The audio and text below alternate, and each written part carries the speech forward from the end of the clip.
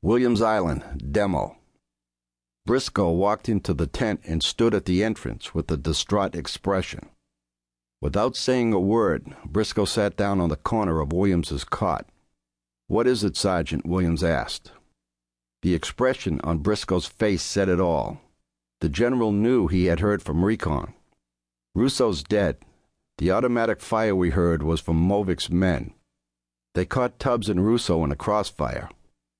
According to Tubbs, the burst of gunfire was exclusively tracer rounds and almost cut Russo in half. Tubbs didn't even get a chance to return fire. He took one tracer in the gut, but managed to make his way back to the camp. At least he was able to retrieve Russo's weapon. I stopped the bleeding, and he's asleep in my tent. The bullet did minimal damage, but the phosphorus burnt him inside and out.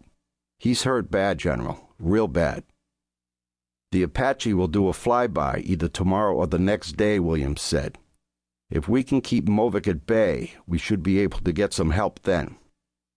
The camp was in turmoil. These people were not combat soldiers.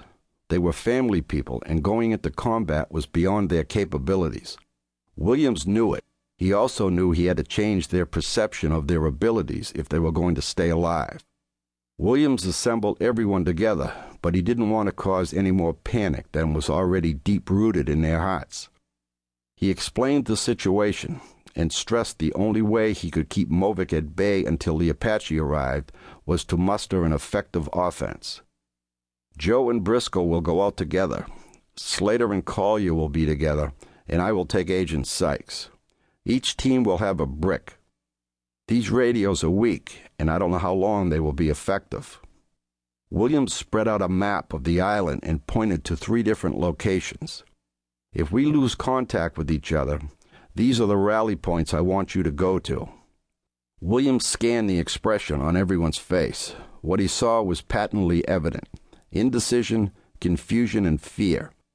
He wished he could have explained the situation in another way, but couldn't come up with a more favorable assessment of their predicament.